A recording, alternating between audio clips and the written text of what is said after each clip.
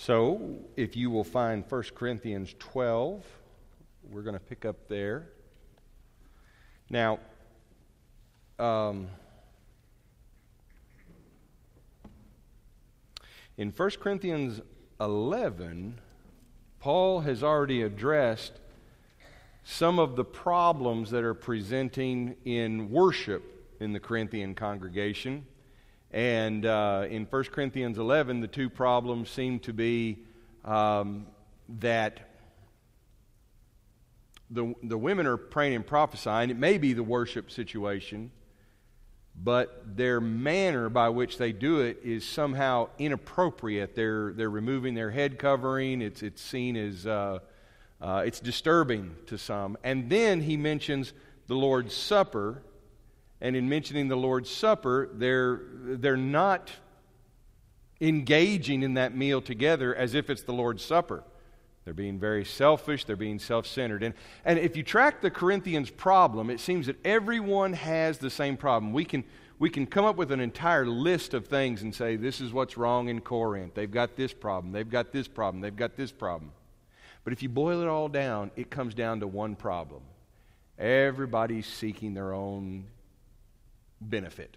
Everyone's in it in a very self-centered way. They're drawing attention to themselves. They're wanting attention for themselves. They're wanting their own experience.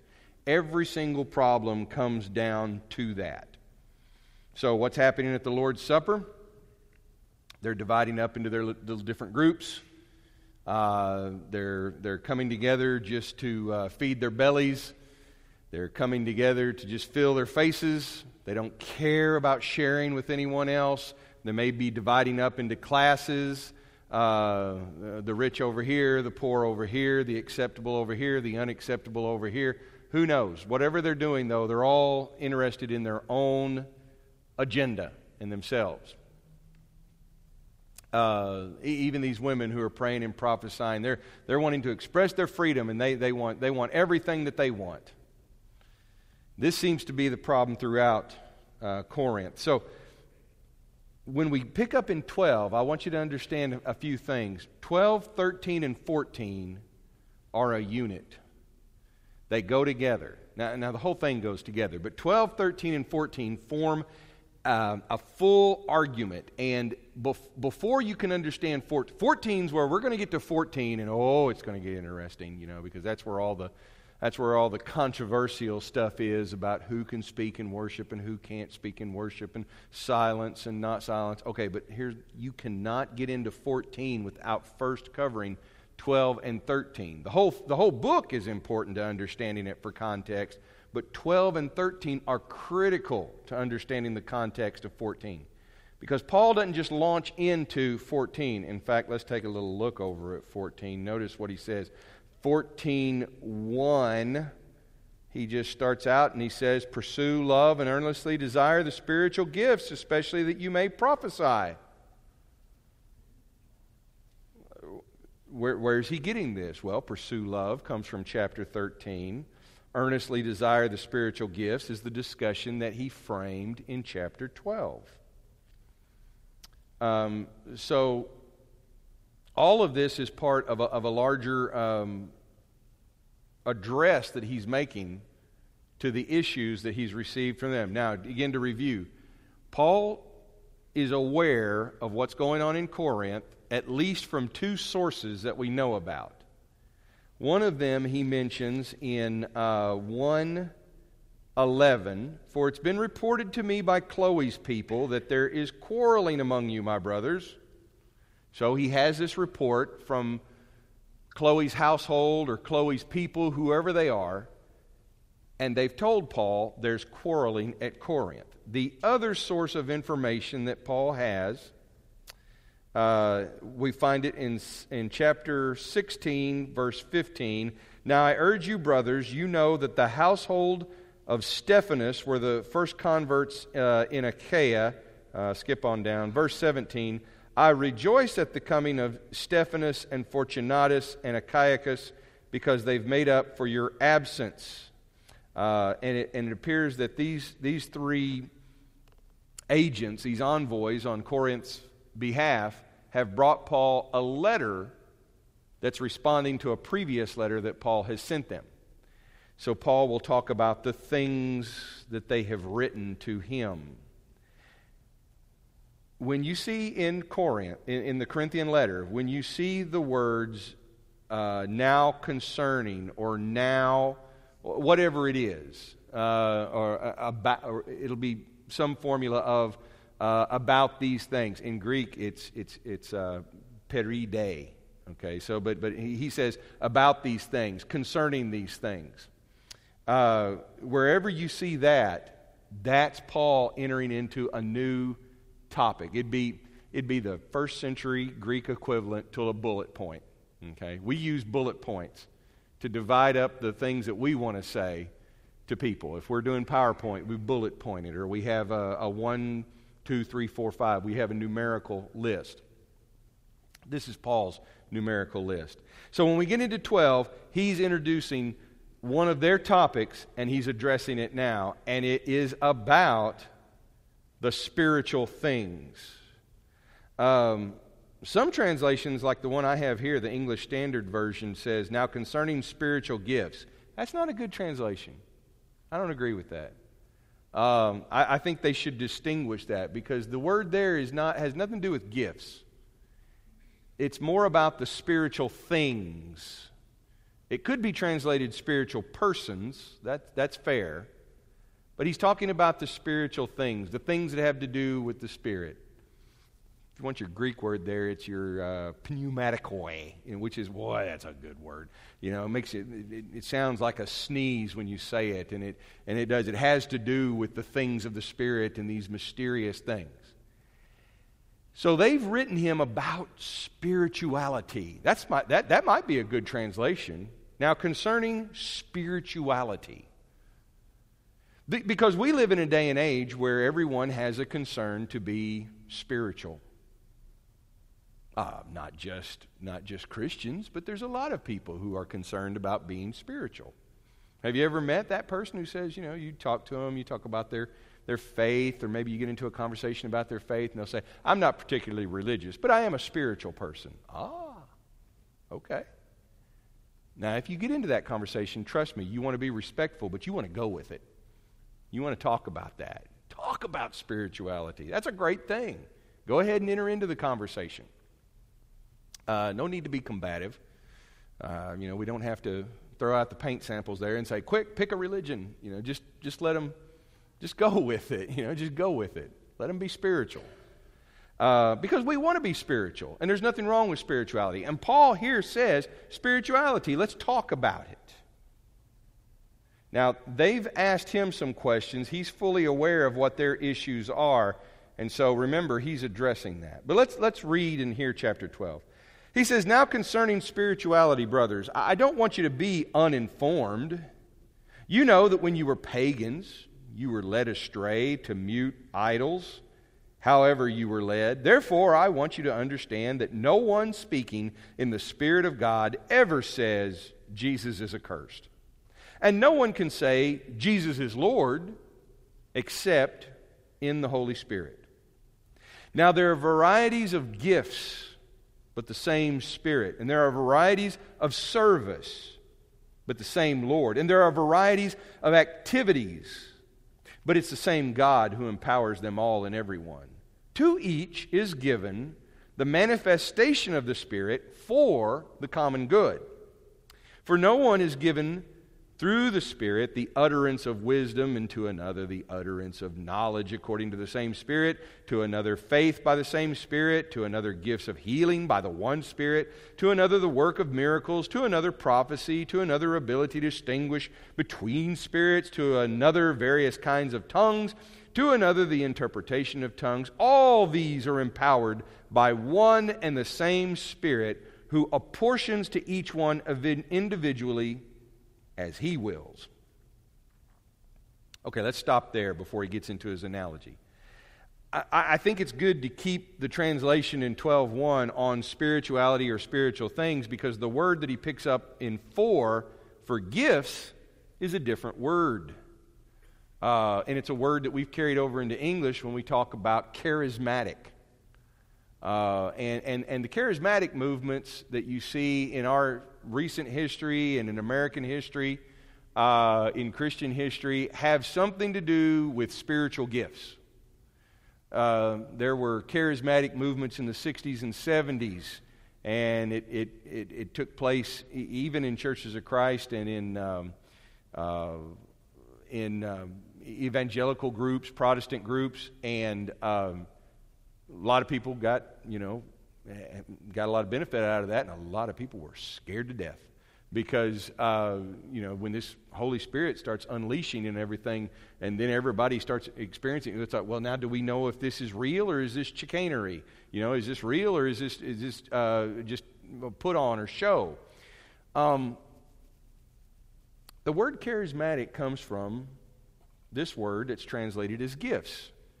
And it is, and we hear charismatic or charismata or whatever it is, and we think spirituality, spiritual gifts. But the word is really connected to the word for grace. It has more to do with grace than with the Spirit. Of course, Paul's going to link it all together and show that it's the same. That you don't divvy it up and say, here's grace over here, here's the Spirit over here.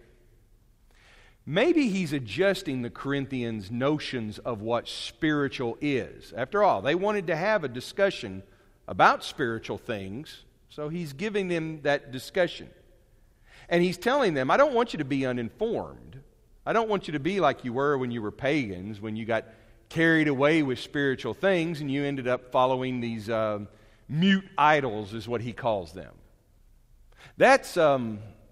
That's Jewish language. That's prophetic language. That's the problem, is that the Gentiles, the people of the world who don't know God, they worship idols, false gods that can't even speak. And Israel distinguishes God. One of the fascinating things about God is that God speaks. He reveals himself. He speaks through the prophets. He speaks in his word. God tells his people what to do. They don't have to scratch their heads and wonder and guess and interpret vague signs. God communicates clearly.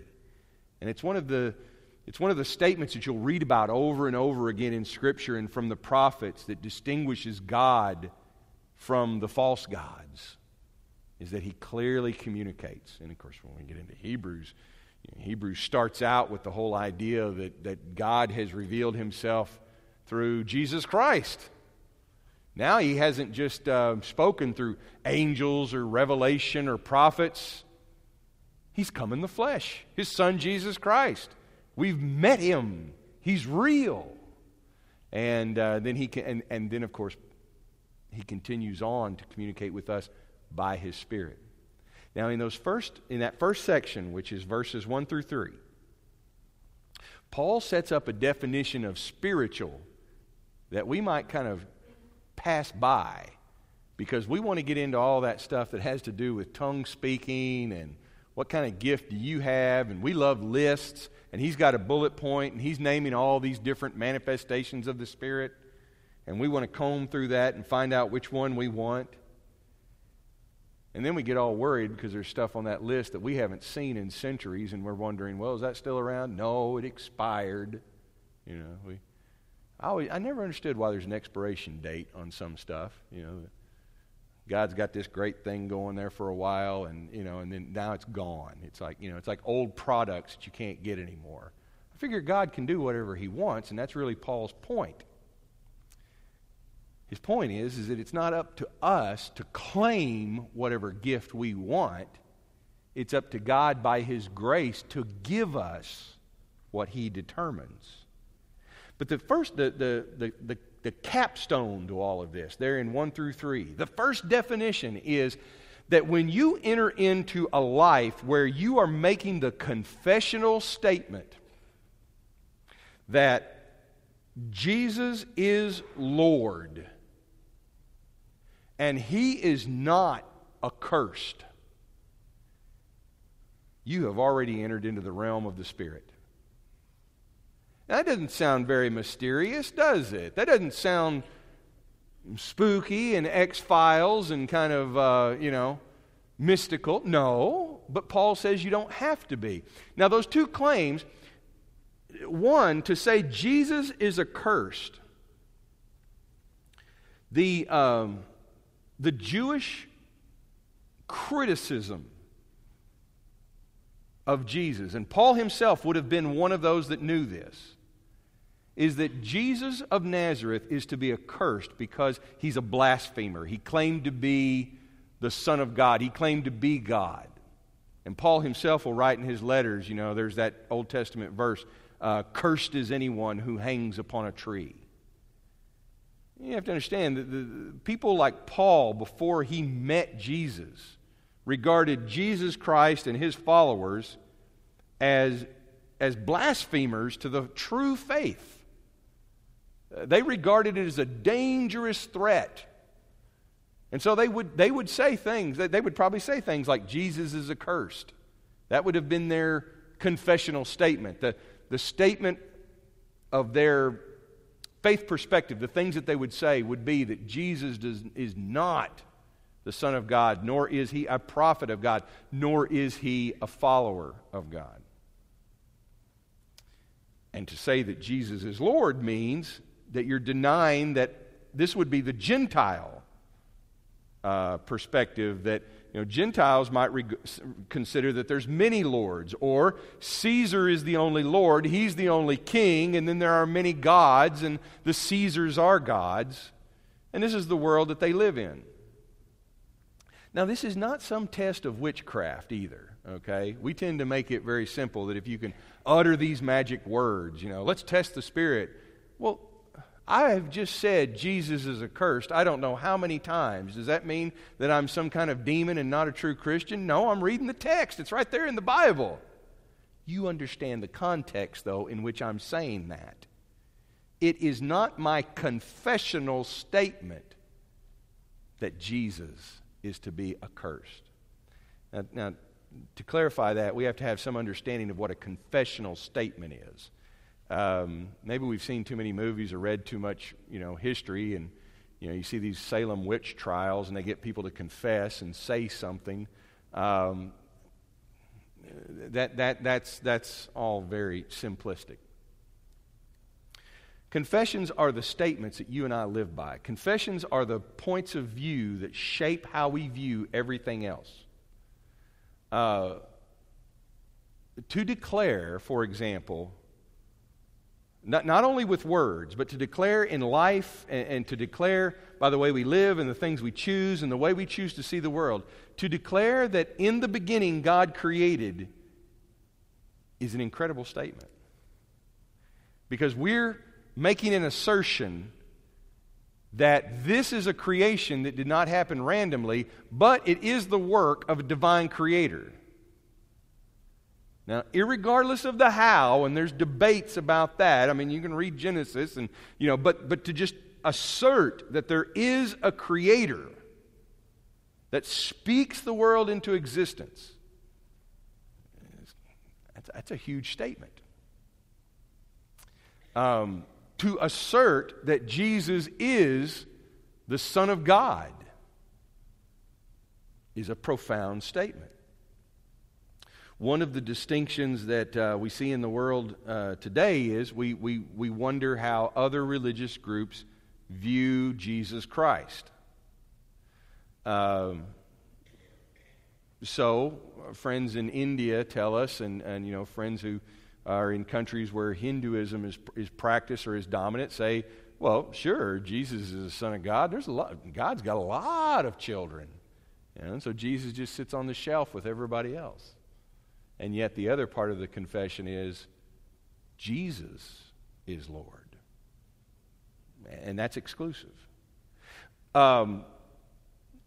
Muslims ask, how can Jesus be the Son of God? Yes, he could be a prophet, but to be the Son of God, God can have no son. And it's interesting, I've talked to some of my colleagues have had, rather than just using that as a distinctive way to separate themselves, they're having conversations with people of the Muslim faith who are asking, well, how does this even happen?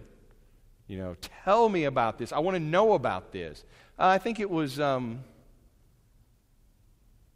I think it was Bob Whitaker that was telling us about some of his neighbors that he's actually, he's our friend in Swaziland who does God's work there, and he's actually, he's actually talking to neighbors, and they're Muslim, and they're wanting to know. It's like, we want to know, how does this happen?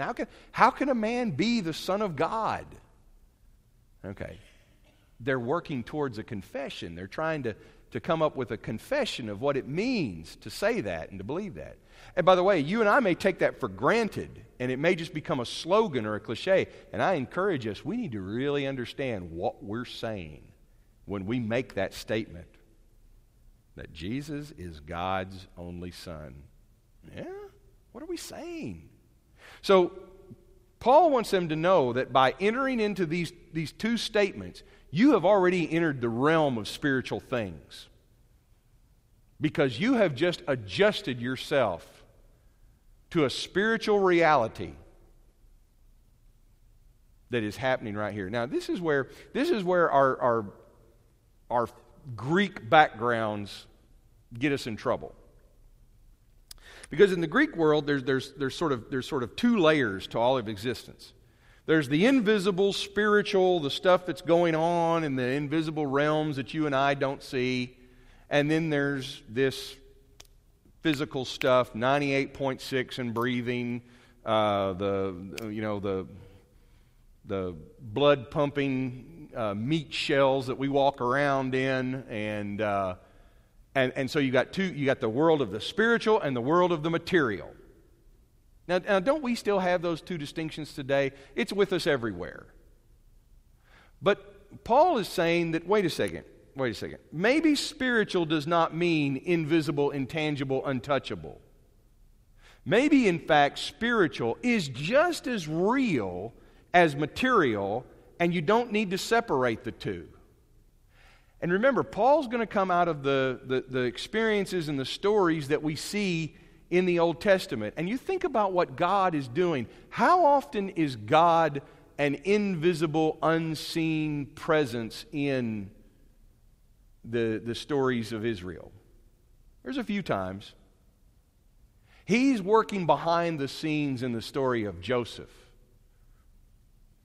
where Joseph has dreams. Now that's intangible. But the ramifications of those dreams are very real, because it comes down to famine, and it comes down to people's lives being saved, and it comes down to people resisting that Joseph is a visionary for God, and they want to kill him, and then they're going to throw him into a pit, and then they sell him into slavery. So it has very real ramifications, even though it's very unseen. But in Joseph's father's case, God gets about as real as you can get, as he's out there by the river, and he's been in his uncle's land for 20 years, and he knows that his brother's coming, and he thinks his brother's coming to kill him, and all of a sudden God shows up at night, puts him in a headlock, a full Nelson, and shoves his face in the mud, starts wrestling him, and God gets him in a grip, and his hip gets busted. That's real. That gets right down to the bone and the sinews. But that's also spiritual.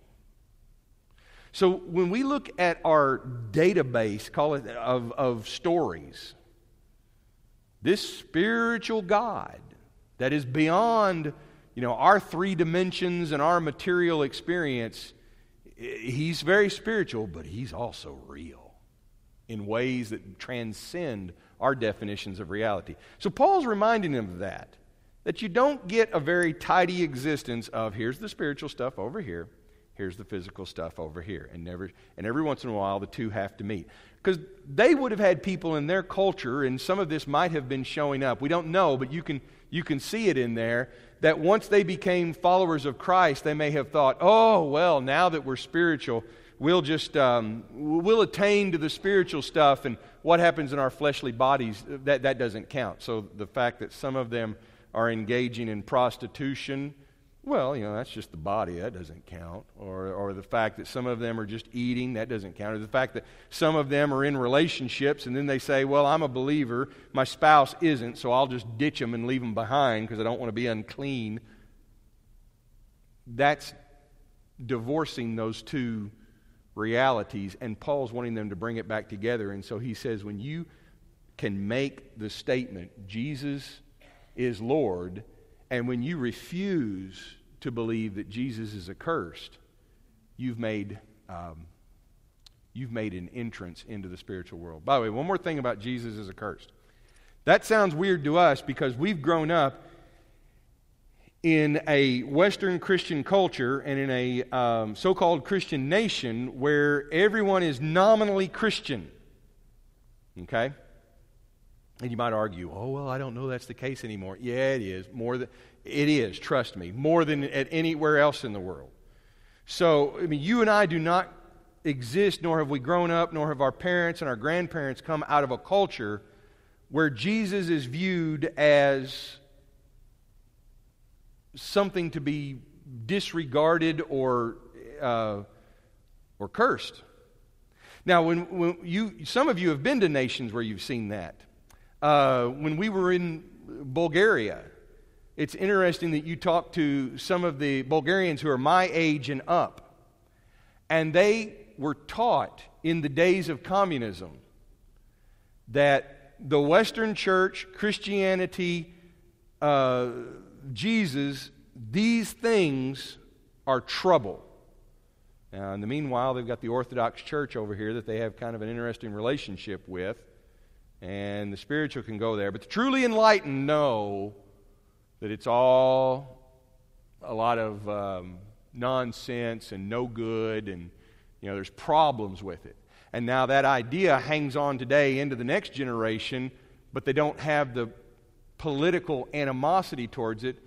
But you do run into a lot of people who say, well, I don't really believe in the church. I don't have anything to do with religion. In fact, I'm not a very religious person. But I am spiritual. Full circle. Okay. And this is where Paul is saying, quit trying to separate the two. All right, moving on. In 4 through 11, this is where he wants to shift the conversation from just spiritual things to gifts. That the spiritual things are not something that you and I can learn. It's not something that you and I can just jump into and acquire. They got all these shows and movies today of Harry Potter stuff, all these kids learning magic or something and all this, and if they work real hard at it, then they get better. Well, some of that is what you see with their views of spirituality. That if you learn the secret knowledge or if you go further with it, guess what? You get better and you get deeper and you get more spiritual. And you and I experience this in the culture around us when especially during the holidays, when people tell us that if we really know the secret languages or the secret wisdom of the Bible, we can read the hidden code that tells us what's going to happen in the next 20 years and how to get rich or how to stay out of trouble or what nation is what. Okay. Paul says that's not spiritual giftedness. Spiritual giftedness is not cracking the code to find out what's really going on. He said, and by the way, Paul may be introducing the idea that spirituality is a gift. He says the gifts that we are given come from the same Spirit. You don't manipulate that Spirit and control it, which they would have seen. They would have known people who would have had the ability to be ecstatic or to go into a trance or to connect with the spiritual world. He says God's alive and active, and once you enter into that whole idea that Jesus is Lord, well then guess what? God's going to give you what He needs you to have. It's a gift. It's His grace. Now we tend to think of a gift as sort of a bonus or something we get on our birthday or some sort of little present. It's because we're not used to living with a king or an emperor. When you live in an empire, you live in a kingdom, the king gives you, by his grace, everything that you have. So if you're one of his nobles, for example, he gives you a title or he gives you lands. You can claim, well, my family's owned this. We paid a pretty penny for it. It's the king's to give. He gives you that title. He gives you that name. He gives you that honor.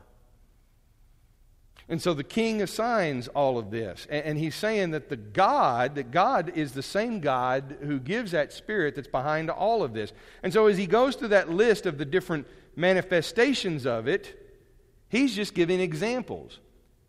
In verse 7, to each is given the manifestation of the Spirit for the common good. Now, it's the same Spirit, the same source behind all these gifts, and they're all for the same purpose, for the common good.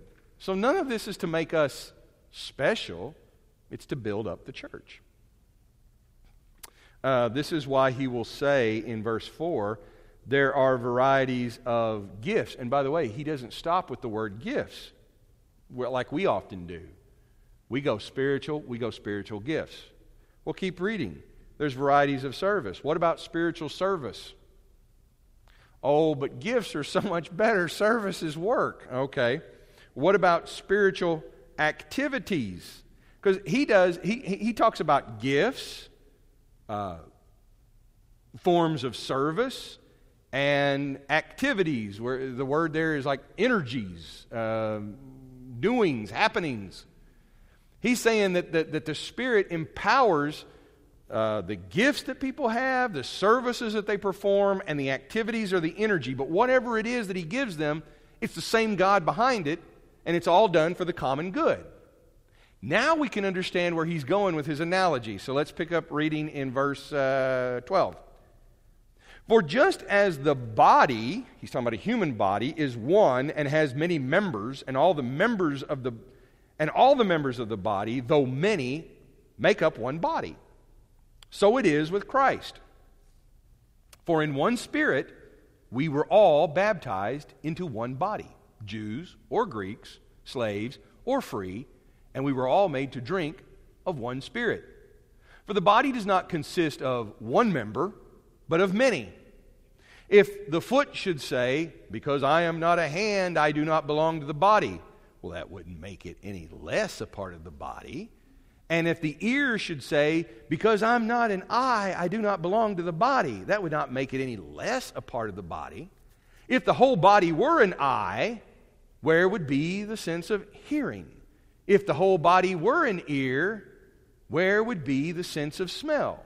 But as it is, God arranged all the members of the body, each one of them as He chose. And if all were a single member, well then, where would the body be?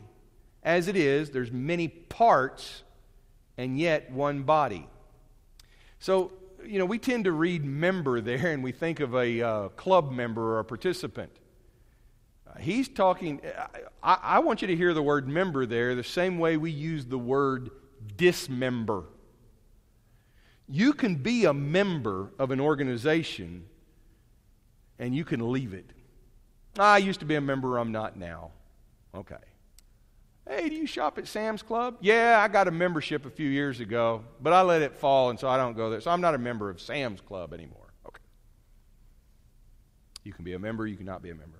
No one says, hey, do you shop at Sam's Club? Well, I did until I got dismembered from Sam's Club. We don't use the language that way. Dismemberment is cruel, it's brutal, isn't it? That's like having a part of your body chopped off. That's what he's talking about. The members of your body are the organs and the limbs. This is graphic physical language. And remember, he's talking about spiritual stuff. And so he says all these parts together make up one body, and you really can't differentiate it. And so he gets into these little comical dialogues between the parts of the body. And you can have fun with it. I like the readings where it says, if the whole body were an eye, then how would it hear? If the whole body were an ear, then how would it smell? The answer is awful. Cause you ever smelled someone's ear? So anyway, or when he's talking about the foot, if the whole body were a foot, how would it smell? Terrible. So, but again, have fun with it because this is his point. He's saying it's ridiculous to think that the body could be just one single part. It has to all work together. And that's exactly where he goes in verse 21. He says the eye can't say to the hand, And I mean, it's already ridiculous. You've got an eye talking. Okay? But he says the eye cannot say to the hand, I don't need you. And the head can't say to the feet, we don't need you. On the contrary, the parts of the body that seem to be weaker, and weaker here could also be translated, he says, he does get into that in a second. He goes, the parts of the body that seem to be weaker are indispensable. And the parts of the body that we think are less honorable, we bestow the greater honor. And our unpresentable parts are treated with greater modesty, which our more presentable parts don't require. But God has so composed the body, giving greater honor to the part that lacked it, that there may be no division in the body, but that the members may have the same care for one another. If one member suffers, all suffer together. If one member is honored, all rejoice together. This is an argument from natural experience. He's trying to say to them, look, the parts of your body don't live at war with each other. And he says, neither should the church, the body of Christ, do that. You can't have some people in the body of Christ say, we deserve more respect, or we're better than others. We are freeborn, we're not slave-born. We are Jewish, we have a better heritage, or we have more knowledge or philosophy. He says, you can't do that. You are linked to one another because just like a human body, you are the body of Christ. And for whatever reason, God has chosen not to bestow all the gifts in individuals. I suppose He could do that if He willed, because it is His grace. But He's given all the gift and the energy and the service to the entire body. It's a system the same way our body is a system. And so he wraps it up with the final section. He says, now, here's his application. You then are the body of Christ, and individually you're members of it. Not church members. You're members, your organs, your limbs, your connective tissue, your bone, you're the head, you're the eye, you're all of the parts. And there's even some elbows and maybe even some warts, I mean, they got all, he says some of this stuff, it doesn't make any sense, but it's there. Because you got to have it all to make up a body. And he's actually telling them, quit making distinctions between what matters and what doesn't matter. Because if a part of your body hurts, it doesn't matter how prominent it is, you're going to hurt. You can say, well, my knee hurts, but you can also say, boy, I hurt. Well, it's just your knee, isn't it? Yeah, we'll cut it off. Oh, okay, great idea. He's telling them, you can't do that. God has appointed in the church then, first apostles, second prophets, third teachers. This is not a hierarchy, by the way. He says then miracles and then gifts of healing, helping, administration, various kinds of tongues. I mean, he's just throwing all the different gifts and services and activities in there. Is everyone an apostle? No. Is everyone a prophet? No. Or is everyone a teacher? No. Do all work miracles? No. Do all possess healing? No. I'm throwing in the no, by the way, because these are rhetorical questions. Do all speak with tongues? No. Do all interpret? Well, no. But some do, and that all works together is his point. But then he does talk about some good gifts, some gifts that are better than others. Wait a second. He's just made the argument now that all these gifts are important for the full functioning of the body, and not everybody can do everything, but some people can do some, okay? And then guess what? Now he surprises them and he says, but you know what? There are some extra special gifts. There are some gifts that are better than others. Because that's what they were thinking.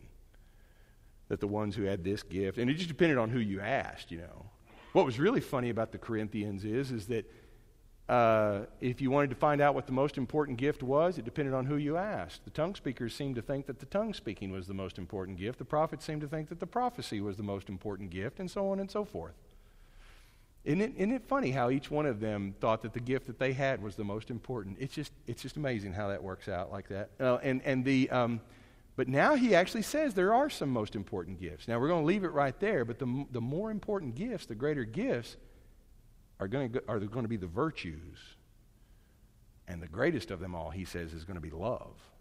And the thing about love is, that is the one gift that everyone can excel at. Okay, but we'll save that for the next class that we have into chapter 13. We're going to sing now. Communion's been prepared in room 100 for those who want that. And then after this, Jerry Canfield's going to dismiss us tonight. Let's stand. Let's sing together.